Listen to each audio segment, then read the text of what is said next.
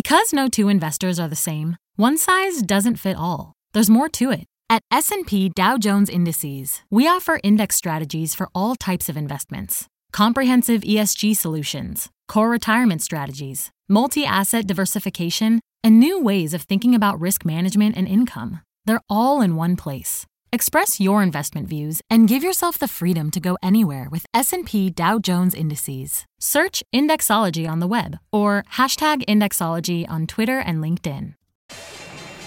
My mission is simple, to make you money. I'm here to level the playing field for all investors. There's always a bull market somewhere, and I promise to help you find it. Mad Money starts now. Hey, I'm Cramer. Welcome to Mad Money. Welcome to Cramerica. Other people want to make friends. I'm just trying to make you some money. My job is not just to entertain, but to educate and teach you. So call me at 1-800-743-CNBC or tweet me at Jim Cramer. Today's market was very simple. Everything entertainment related caught fire. Anything else got left in the dust. Perhaps because of a high-stakes bidding war between Comcast and Disney for some key Fox assets, perhaps because a federal judge just blessed the AT&T-Time Warner deal the other day with no strings attached, we're seeing a wholesale revaluation upward for this key group and all the companies that support it. But as for everything else, well, it's not so hot. Which is why the Dow dipped 26 points today, while the S&P inched up 0.25%, and the NASDAQ, where so much telecom, media, and tech is located, crushed it, gaining 0.86%. Now, before I get into the nitty-gritty of this stunning bull market in entertainment-related stocks, let's talk about what didn't work today, because it's pretty important. The banks, a key group for the overall health of the market, they were hammered because they can't make as much money as we thought, thanks to the flat yield curve, meaning they're lending at just slightly higher rates than what they're paying you for the deposits. Healthcare got left behind because the economy is too strong to own these defensive stocks. Retail took a real breather because it's run up so dramatically. The industrials couldn't get any traction at all because the trade war with the Chinese is still on and tariffs, they're coming. Yep, that's a lot of stuff that's not working, isn't it? We sure don't want a situation like 1999 to develop here, where the only thing that was working in the S&P 500 was tech. Everything else, wow. And then tech rolled over big in 2000. And you can bet that that's what the bears will be saying next time we have the S&P taking a hit, but tech going higher. But then there's something else afoot here. Those other groups, all the ones I mentioned, well, they've had their shot at the brass ring, even as one particular sector has been held back, and that's the media entertainment stock sector, especially two of the biggest, Disney and Comcast. This week, though, the industry finally got a two-part catalyst. A federal judge who wants old media to have the firepower to compete with new media gushed over a huge merger, AT&T-Time Warner, and Comcast, parent company of this network, has come up with a high bid for Fox that says everything else in the group, literally everything, may just be too cheap for buyers to ignore. Buy. Let me walk you through both of these positives. Earlier this week, federal judge Richard Leon unequivocally ruled that AT&T can and must be allowed to buy Time Warner, despite the previous objections of the Justice Department, because if it can't, then Facebook, Amazon, Netflix, and Alphabet will be triumphant and perhaps even wipe out the old line competition. It was a stunning 172-page ruling / rebuke of the Justice Department, and it said that basically antitrust was hopelessly out of step with the times, and that FANG won't hurt the earth unless the older media companies can merge to save themselves. Look, I don't believe things are that dire, but I get it. So did Comcast. With the ink barely dry on this verdict, it comes up with an all-cash bid for the Fox assets that Disney had already bid stock for. Now, until the antitrust ruling, everything seemed kind of murky in this whole situation. I mean, you couldn't tell if a bid like this would actually go through, and the Justice Department might have just shut everything down on the basis of too much concentration. But with such a clear ruling, one that could make the Justice Department look foolish if it tries to stop anyone from buying these Fox assets. A Comcast bid, well, it's the same as a Disney bid. They're equivalent. So all that matters is price. And Comcast's price seemed to be just high enough to make it hard for Disney to compete, but not so high that it crushed Comcast stock. How do I know this? Okay, well, how do I know it? Because I don't listen to the pundits. I listen to the stocks. And with the stocks of both Comcast and Disney up dramatically on the heels of the Comcast bid yesterday and today, you got to believe that the big money is now betting that while Disney may try to come back with something more enticing, it can't beat Comcast on the merits. The merits strictly being how much money they're going to pay for the Fox assets. What has to be heartening to Disney, though, and this is really important, is that in the theoretical absence of the Fox deal, its stock is worth more than even Disney's management might believe. Why not?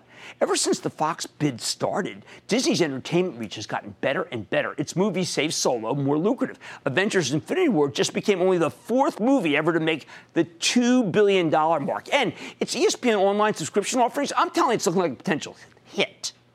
Perhaps what we're seeing today with the stock up more than 2% and up best yesterday really ours is Disney's true, much more potent colors.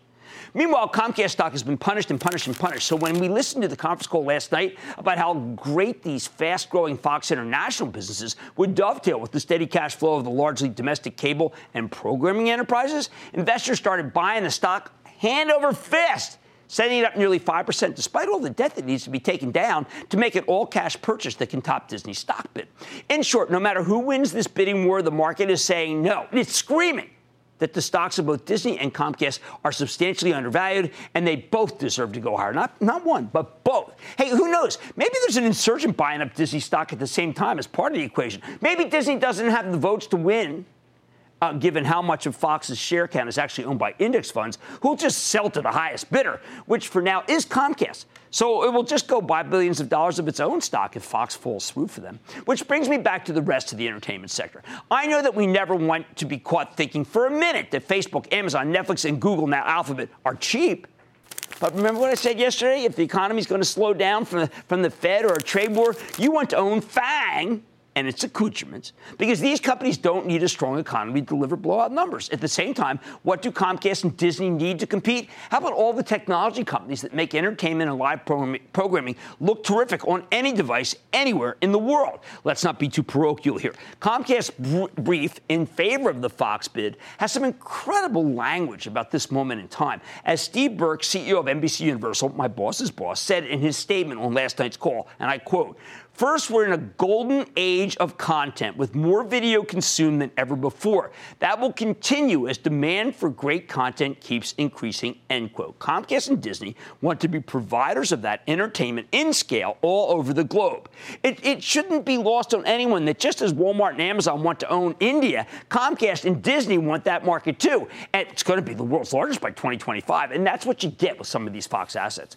All you need is the underlying technology that makes this stuff possible, and that's why the Internet of Things stocks were all flying today. It's not just movies and television or other assets like Discover or CBS that are being revalued upward. All the video game stocks screamed higher as they are part of the golden age of content. The unstoppable Twitter's part of it too, up another 6%. Spotify, my favorite subscription music service. I think I'm the only guy who likes the stock. I don't care. It's up like a banshee, gained more than 4%. In fact, anything subscriptions going up, including another one of my faves, Dropbox. We need to know more about the subscription economy. So later tonight, we're going to be speaking to Zora, a little company that literally wrote the book on the subscription economy. Subscribed. So here's the bottom line. Yes, I think that I want the rally to be more broad-based. But when you get this kind of revaluation of an entire sector, it's a real positive. A stock like Disney, which should have really been going down if it's planning to increase the amount of stock it's offering for the Fox assets by a dramatic amount, actually managed to rally, and that is incredibly telling. In a market that's gotten more difficult with tariffs and rate hikes galore, this revaluation of all media values and those of its tech bettors is definitely something worth cheering about. Alan in Florida. Alan. Jimmy, booyah to you. Booyah. Jimmy, you know, about Roku, it wasn't that long ago that they were just selling streaming sticks. But as cord cutting has grown, they now have over 21 million active users, and they're now doing more in advertising than they are in hardware. No, Alan, you're absolutely right. I mean, I got to tell you, this is one of those that kind of snuck up on people, and it's very much part of this new economy, and it is going higher. I thought that Amazon could hurt them more than well, they're not. Amazon, I'm not saying it's not laying a glove on them, but they both can coexist. John in California. John. Booyah, Jim. I'm here in Sacramento. We love your show. Thank you, John. Thank you. I did a commencement speech where I mentioned my time in Sacramento. What's going on? There we go. Okay, you know, I have UC concrete lawn with the infrastructure thing. I'm losing my patience with that. But me and the caveman checked out a thing called Pilgrim Pride. It's a play against the Mexican tariffs as far as agriculture goes. What do you think? It's in the toilet from 38 down, but we think it's going to go up. What do you think you're fighting you're fighting the trend there. You got some raw cost problems that I think are going to be a real problem for you. You're a value guy. How about that? Let's leave it like that. And I don't necessarily share the affinity for that stock. Mary in Connecticut. Mary. Hi, good evening, Mr. Cramer. Thank you for taking my call, and I appreciate and value your financial mentorship. Thank you. Hi, I am a nurse of 33 years in Connecticut, and I work in the operating room. In the past, I've based some of my investment decisions on a lot of the equipment and companies that I have worked with and seen. I'm presently working with a device from AtriCure, ATRC. It's an innovative device for the surgical treatment of atrial fibrillation. Right. I've seen very, very good outcomes. The device is FDA approved. It has no competition. It is based in the USA and now expanding to China. What do you think, Jim? Well, Mary, you obviously, first of all, know much, like so many of our viewers, you know much more than I do about AtriCure. Let me do this. Let me see if your situation is anecdotal or empirical. And if it's empirical, then I think we're going to have to recommend the stock ourselves. Sure, I wish the rally were more broad than just entertainment-based stocks and a couple of tech companies that help it and the subscription economy. But when you see a revaluation of a sector like we saw today, I'm telling you, it's worth cheering. On Mad tonight, Adobe is falling after earnings, but could it be a buying opportunity? Got an $8 billion buyback. I'm going to sit down with the CEO, get the full picture. Then does Thor have a flat? The company's been an outperformer for years, but is it still king of the road, or is this recent downtrend a red flag? And the first step is admitting you have a problem. I'm eyeing two companies that could prove to be problematic. So stick with Cramer. Don't miss a second of Mad Money. Follow @Jim Cramer on Twitter. Have a question? Tweet Cramer. #MadTweets. Send Jim an email to madmoney@cnbc.com or give us a call at 1-800-743-CNBC. Miss something? Head to madmoney.cnbc.com. The company is a hive of innovation and creativity, and investors are loving the stock. On the vanguard of subscription software, with cornerstones of design across the digital world, can the imagination of Adobe conquer the cloud? Last night, I introduced you to the newest members of the $100 billion club, the companies that have crossed $100 billion in market cap. That includes Adobe, the digital media kingpin that was first of the cloud kings to join this prestigious group. Now, Adobe just reported after the close and delivering a 12-cent earnings beat off of a $1.54 basis with higher than expected revenue of 24% year over year. Indeed, it was a great quarter, but remember, as we told you last night, Adobe needed to report a super-duper great quarter after the run it's been on. And alas, there were a couple minor niggling issues within the quarter. They experienced cloud annual recurring revenue result that was only in line with expectations and an ever so slight adjusted operating margin miss if you're looking for flaws. So the stock's down, but only to where it was at the end of the month. So let's dig into these numbers with Shantanu Ryan. He's the chairman, president, and CEO of Adobe Systems. Learn more about his company's prospects. Mr. Ryan, welcome back to Mad Money. Great to be on the show, Jim. All right, Shantanu, tell me, I know that the stock is up 47%. There's going to be some profit taking, whatever, but there is just a tremendous surge in commerce being done over your platform. And I'm trying to figure out where it's all coming from because a lot of people felt that it had to be tapped out by now. It seems like it's accelerating to me.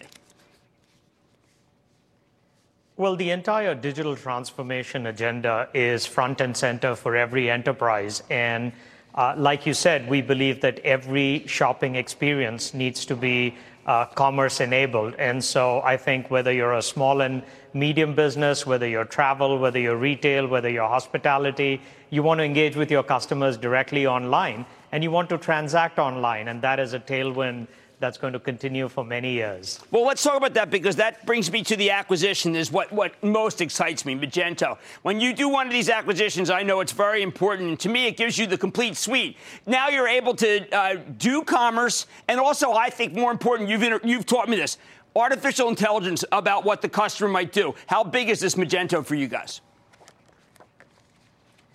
We think it's an incredibly attractive acquisition, and like all of the other acquisitions that we've done, Jim, we think we can significantly accelerate their business. As we think about engaging with customers, we're the only company that does content. We do content management. We do analytics, to your point, better than anybody else does. And as we look for things that would complement our strategy, Magento is such a unique company in that they do both digital and physical goods. They do B2B as well as B2C.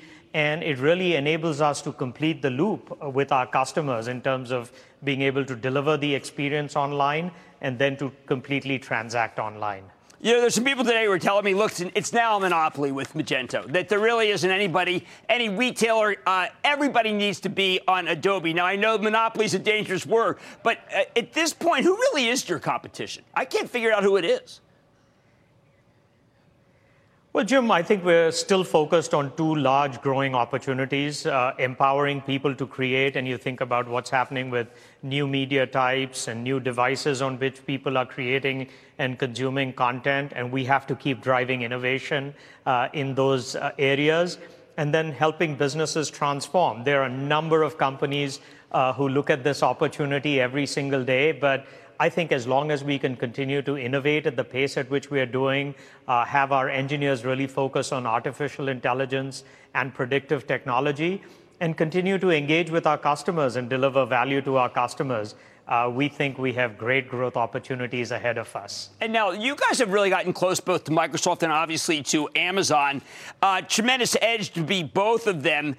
What has it done for you guys, particularly the tie-up with what you guys are doing with Azure, which I think is pretty amazing?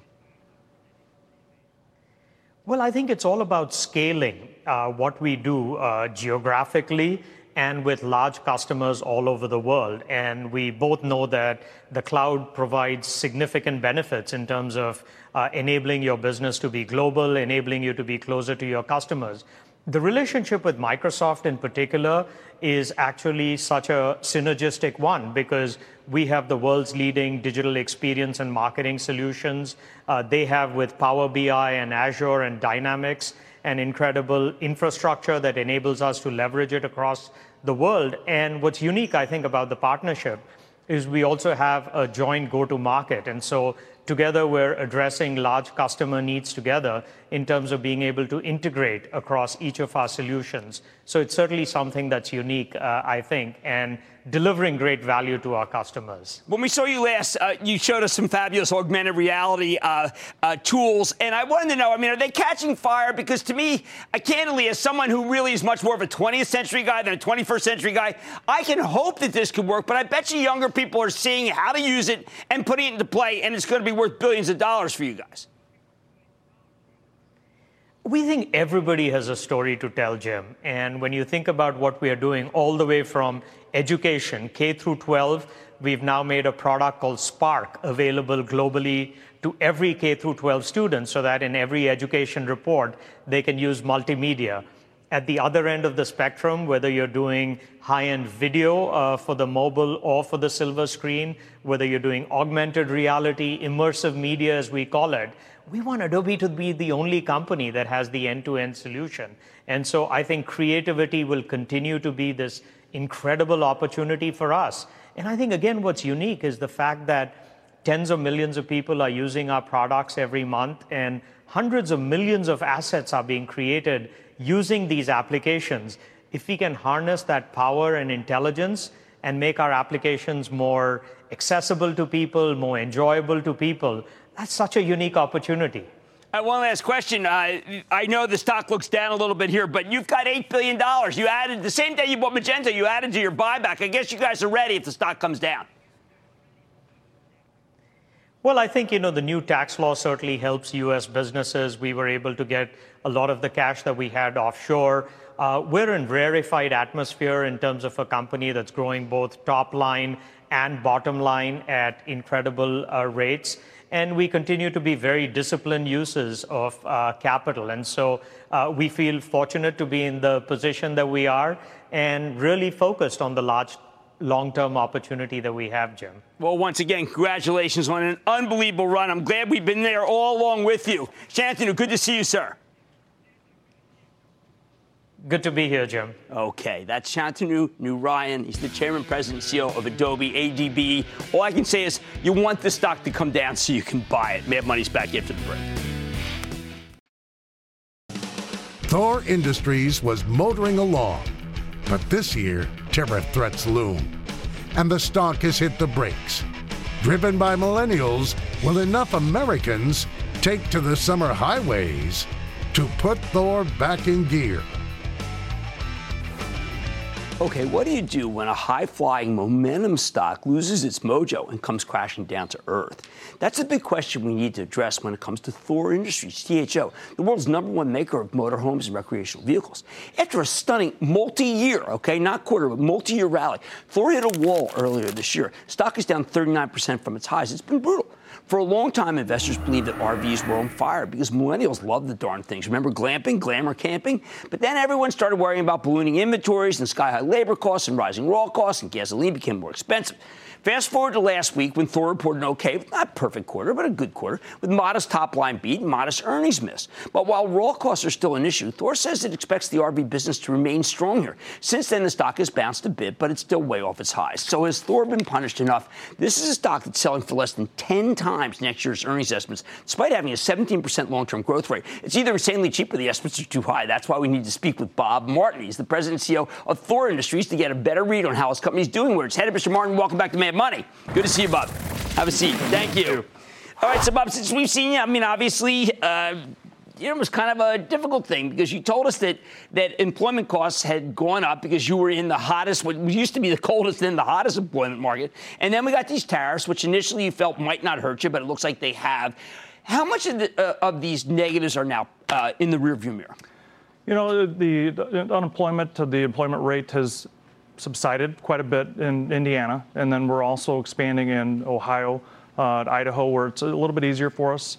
Tariffs, when I was here last, the actual announcement was while I was in your green room last March. You told us you didn't think it would be an issue. Well, we thought it would be minimal. And even that today, they're still kind of all over the board, and we're just finding ways to kind of counteract them whenever we can. For us, taking some raw costs out, decontenting units, we still don't know exactly where they're going, but we're a very reactive company, and our guys are great at looking at content of product and looking at suppliers. So we're still very optimistic that we can keep it to a minimal effect. Now, dealer inventories were up 30%, but you said that was appropriate. I'm trying to figure out how appropriate that really is. Yeah, they're higher, but when we say appropriate, one thing we really look at is the aging of the inventory, and aging has been down the last 2 quarters. So dealers ordered a lot in the fall. They knew that they wanted to have stock for spring shows, open houses, and things such as that. I know not everybody loves to hear weather, but for us, it has been a factor. And when you have snow, March, April, May, when I was here last, you had your 3rd nor'easter, and I think you had a 4th. So these are factors for our industry. And since then, since March, or May actually, in June, we've picked up. Retail has picked up. So we're getting a very good vibe from the dealers on a lot of the product. Now, we've got to work through that. So overall, we still feel great about the fundamentals and the long term of the industry. We just need to work through some of the inventory. It is a little bit elevated, and the dealers work through that. Now, I know Marcus Lemonis was on here. I probably watched him for Camping World, and he said things have really gotten very much back on track. Of course, he like others, he did cite the weather somewhat, but recognized that things had gotten a little bit weak. What I'm trying to figure out is how much of it might be cyclicality. Gasoline did go up. There is a notion that it's costing a little more to go buy or rent a Thor vehicle. Yeah, for our industry, gas usually isn't a big indicator. Many times people think that it is. Right. But actually, people just take shorter trips. And our dealers are very well versed in they'll throw in a gas card or something like that if that's someone's objection. So that really hasn't been, much of a drag for us. I think if we didn't have the spring that we had this year, we'd have a very different conversation right now. I have to tell you, when I've seen this kind of thing happen, where stocks got a pretty good price to earnings multiple and then gets cut to literally in half of the average stock, it makes me think, is there something big has changed? Did everyone just go crazy and think that, you know what, this is good, this is a boom? And like the housing problem in 2007, we made too many houses. I mean, could it be like that? We don't feel so. I mean, that's where literally we build to order. So it's not that we made dealers take too much inventory. They bought what they thought was appropriate. And when we talk to banks, we can see that their floor plan limit is appropriate. It's not too high. When I go back to the housing bubble, it hit RVs as well. And I lived through that. It was painful, but the biggest thing that you looked at was credit. Right now, credit is flowing very freely. Okay. We all know, and we've known that rates would go up. But for us, a quarter at a time is not really a big issue. Changes payment a little bit, but it's not a big drag either. Okay, I just want to go back to the tariffs. You're right. We are experiencing inflationary price increases in certain raw material and commodity-based components, due in large part to the headwinds created by the announcements and implementation of the steel and aluminum tariffs. I mean, there's really no real way to get around it. I mean, that was part of the president's plan, was to make it so it costs more. I mean, there's nothing you can really do other than eat it. Well, a little bit. There are ways you can decontent. You can look at each. Decontent meaning taking different products out of units. Over years, sometimes we do get price creep, and we're adding maybe too many features. And so we do this not just because of tariffs. We look at our product all the time, and we've taken one of our top products that just crept up too much, and you can totally change the price point just by looking at what you put into it. Okay. So we have projects going on at all of our companies. Is there going to be some effect? Sure. But we're really trying to minimize it. And, over time, I think we can really manage it pretty well. One last question. You do not do a traditional conference call. If I had been on that call, I would have said, Bob, is there any improvement in the last month since the quarter was closed? You would say, yes, there has been. In the overall market? Yes. Yes. As soon as the weather broke, dealers are now busy. They have great lot traffic. We had great shows before, but when you have a lot of snow, people can't deliver the units. So once it broke in May, it instantly got much busier. Do we make it up? For us, we don't manage to the quarter. We manage for the long haul. We feel great about the demographics, the fundamentals. We think people are going to continue to camp for many years, and we have some great opportunities that we're investing more in our marketing efforts, trying to reach those younger buyers, because if you can just get 1% more of the population and really go down to that younger buyer, that's a huge number. It's a great opportunity for us. All right, let's leave it at that. Thank you so much, Bob Martin, President and CEO of Thor Industries, THO. Mad Money's back after the break.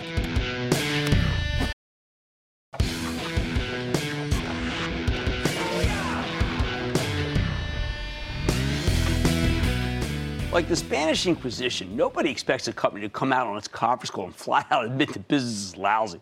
No one expects management to call out everything that's going wrong in great detail and weep for forgiveness.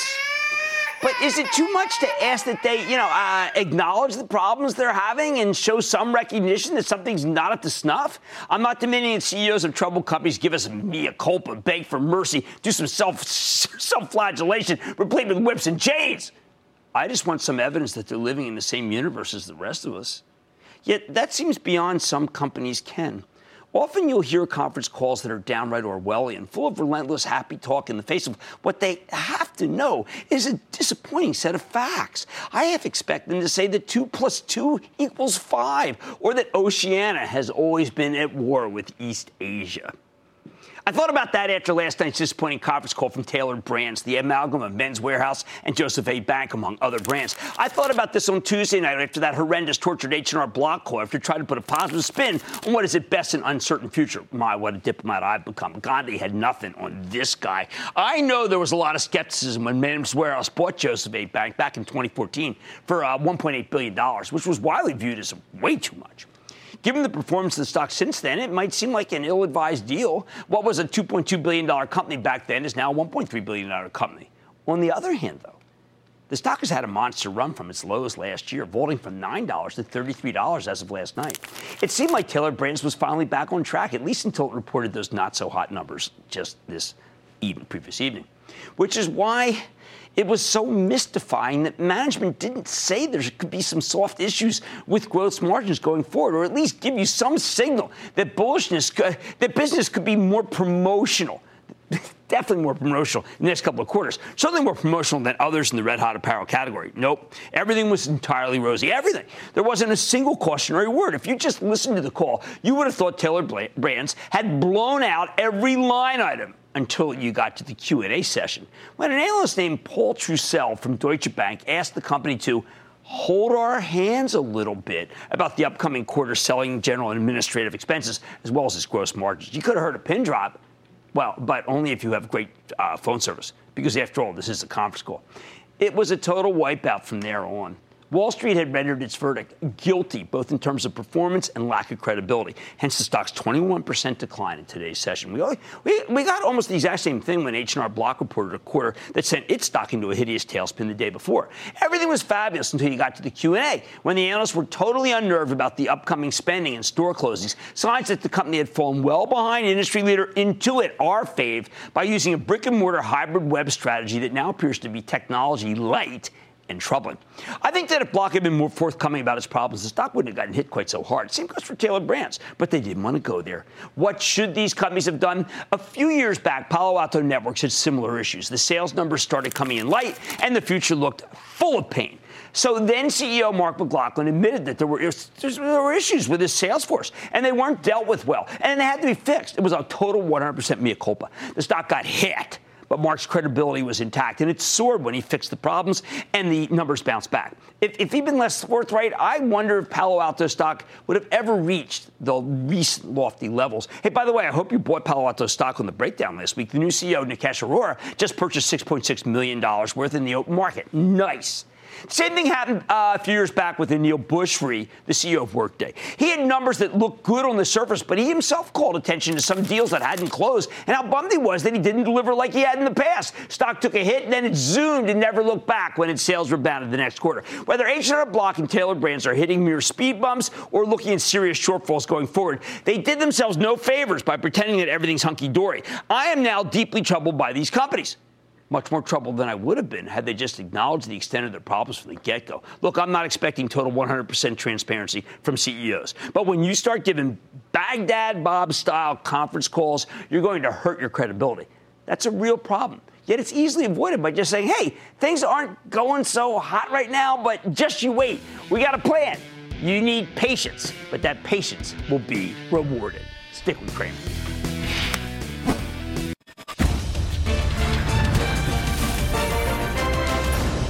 Tomorrow, kick off the trading day with Squawk on the Street. Live from Post 9 at the NYSE. 65, how about 75? 75, do I have 80? Do I have 80? Do I have 85? Check to the left. I got 80, I got 95. Sold. And the man in Philadelphia. It all starts at 9 a.m. Eastern.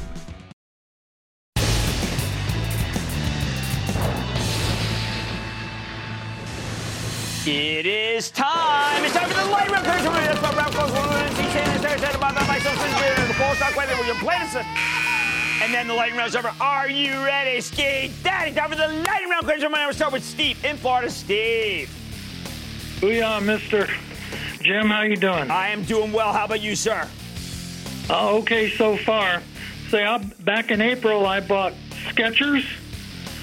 Because I thought those new golf shoes would really make it take off. And anyway, the sales were up 9%, but the stock dumped. No, because the stock had been a red-hot momentum stock, not unlike Deckers. And Deckers delivered and Skechers didn't, and that's why the stock came down. So it's in the penalty box until we see the next quarter. Dave in Illinois. Dave.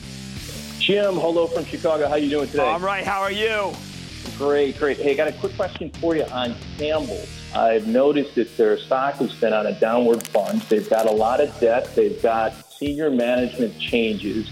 I'm wondering if this is the time to buy. Do you think they look like... Well, you know what? I think it's an interesting question because I see the stock sneaking back, and I know a lot of people feel it's going to sell itself to Kraft Heinz. I can't recommend a stock on a takeover basis if the fundamentals are deteriorating, which is the case with this. So I'm going to say... Don't buy. Let's go to Don in Massachusetts. Don. Hi, Jim. How you doing? I'm doing well. How about you, Don? I'm doing great, thanks. Hey, Jim, this is a play on Botox. What are your thoughts on EOLS? Evolus. Everything's a play on Botox. I had to eat crow the other day on Allergan. The stock's coming back now on Botox. I'm going to say this market's too crowded for that, and I'm not going to recommend it. Let's go to Damien in Florida. Damien. How you doing, Jim? Love the show. I still got you on record on my DVR, man. Thank you. Thank you. Ticker symbol ZS. Is it a long-term buy? That's security as a service, and we like that stock very much. It's one of our faves in the group. Let's go to Bill in South Carolina. Bill. Yes, Jim. Booyah. Booyah. I'm thinking about, I want your opinion on Dexcom. You know we like that. We had Kevin Sayer on, the best glucose monitor. By the way, we think there's room for them and Abbott, but boy, is Dexcom on fire. I always felt that one day someone's just going to go buy the company. It would not shock me. By the way, Medtronic wouldn't be such a bad idea for you to decide, I want to win that second. Just go do it. Robert in Florida. Robert. Well, yeah, Jim, how are you? I am good. How about you, Robert? It's wonderful, thank you. I'm so happy to talk to you. Oh, I was hoping that you can shed some light on GW Pharmaceuticals. Well, it's been red hot. I mean, everybody wants a legal pot play. That's one. We've been talking about Canopy. That's another. And let's not forget that Constellation Brands, STZ, which is owned by my Travel Trust, they have a 20% stake in Canopy. Any one of those, I think, is fine. Let's go to Craig in Texas. Craig. Booyah, Dr. Cramer. Doctor, like that. I'm a long-time listener, first-time caller. My stock is Lockheed Martin. All right, this whole group is going down because peace is apparently breaking out in the Korean Peninsula. Give me a break. We like Raytheon for the Travel Trust. We recognize it's going down. I think Lockheed's inexpensive too. But I see when stocks are downtrends, you got to give them some room. I say wait a day or two. Let that stock drop another 5, 6, 7 points, and then you'll be fine. David in Pennsylvania. David.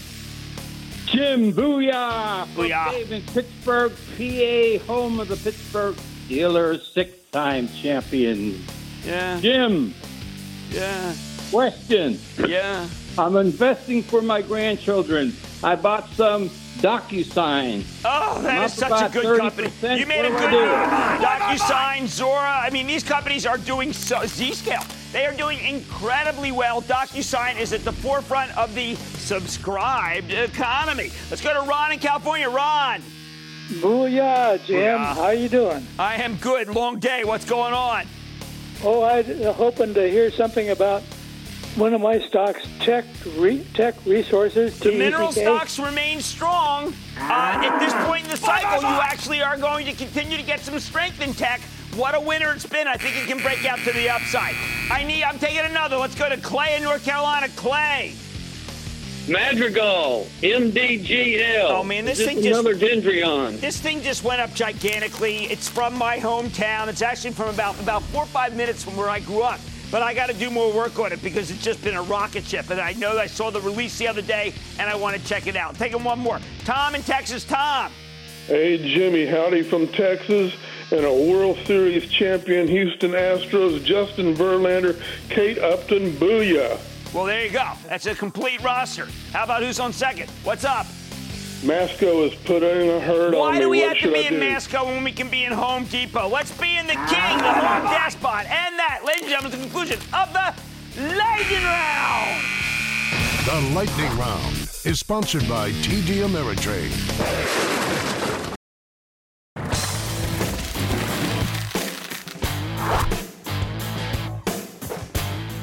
If you're afraid of what rising interest rates and trade rules do to the economy, I mean, everyone's worried about tariffs. Come on. Some stocks are going to keep working regardless. I'm talking about secular growth stories that have very little economic sensitivity.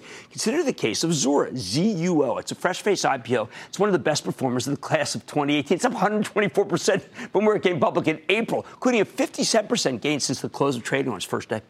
And there's a good reason for this. Zora is a cloud-based software company that's a pure play on the subscription economy. All of those companies that are trying to sell their products as a subscription service, Zora helps them launch, manage, and grow their business. It's kind of brilliant, right? I mean, Apple, Amazon, Netflix, Spotify, Costco, these are all show us that subscriptions are where the money is. Heck, even the automakers are trying to sell people cars as subscription services. In the old days, we called that a lease.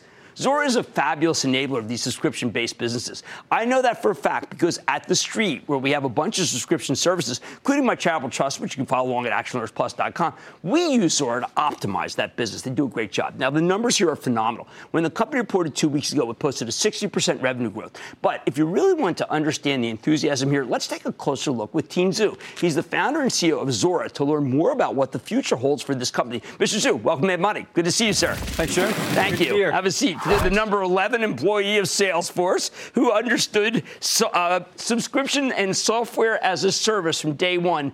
Explain to people how we're not about products anymore. We're about services. Well, I mean, I think companies are realizing that the subscription-based business model is the business model of the future. And the reason for that is their customers. If you just think about you, think about myself, every day that passes, we have to buy less and less stuff. And we talked about that 2 years ago, but it's exploding. Right. We used to have Netflix, we used to have Spotify, but now we're paying for exercise bikes as a subscription. We're paying for travel as a subscription. Even companies are paying for things like Tractor as a subscription. This is what we call the subscription-based economy. Well, when we talked before, I was thinking much too small. I was thinking about, well, how someone puts in their name and whether they are able to get through the web and therefore enter their subscription or not. But you're talking about the end of ownership. That's right, yeah. What a concept. Yeah.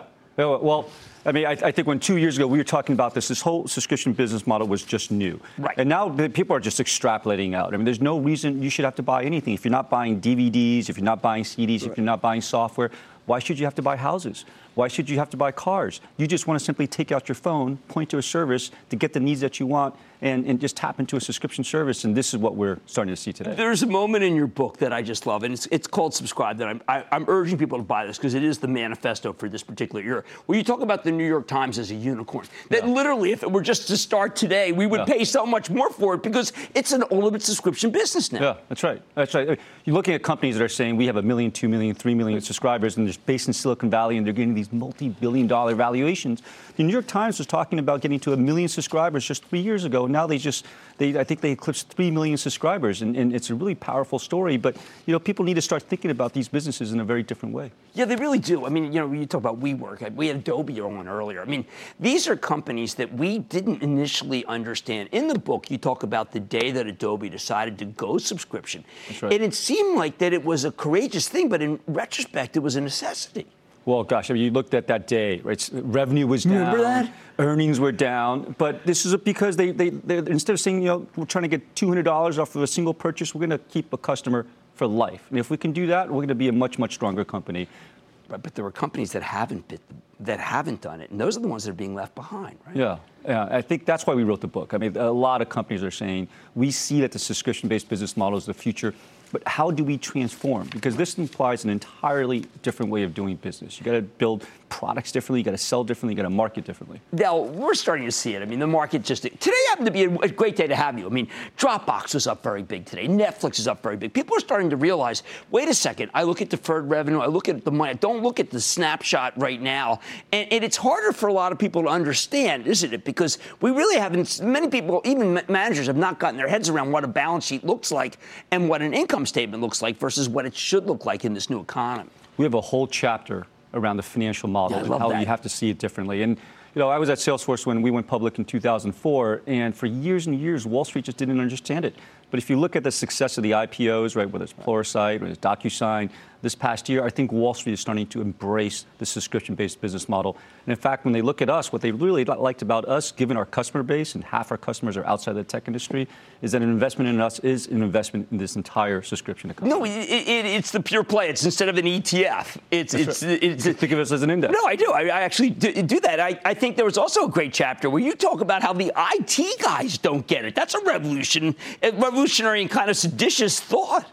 Well, the IT infrastructure for the last 30, 40 years has been all built on the product economy, right? When companies are saying, I got to ship units, it's all about marginal costs, it's about units, it's about scale economics. And when it's not about those things anymore, it's not about supply chain, manufacturing, inventory. It's about turning your customers into subscribers, launching services, about pricing and packaging. And so the old systems of the past, these ERP systems from Oracle, from SAP, they're simply not going to work anymore. And IT has to change along with the businesses. Well, I think you can change it. I mean, I think these people have to bring you in, right? I mean, in the end, they have to until they figure it out themselves, right? Well, for the last 10 years, we built a pretty unique piece of technology now that allows any business in any industry really launch, scale, and grow and transform into subscription. Well, you should be very proud. I mean, you caught the zeitgeist, but you also caught the economics of the moment. In the book, we'll explain to a lot of people why these stocks deserve to be higher than you think are too expensive. That's Teen Zhu. He's the founder and CEO of Zuora. What a remarkable company. Mad Money's back after the break.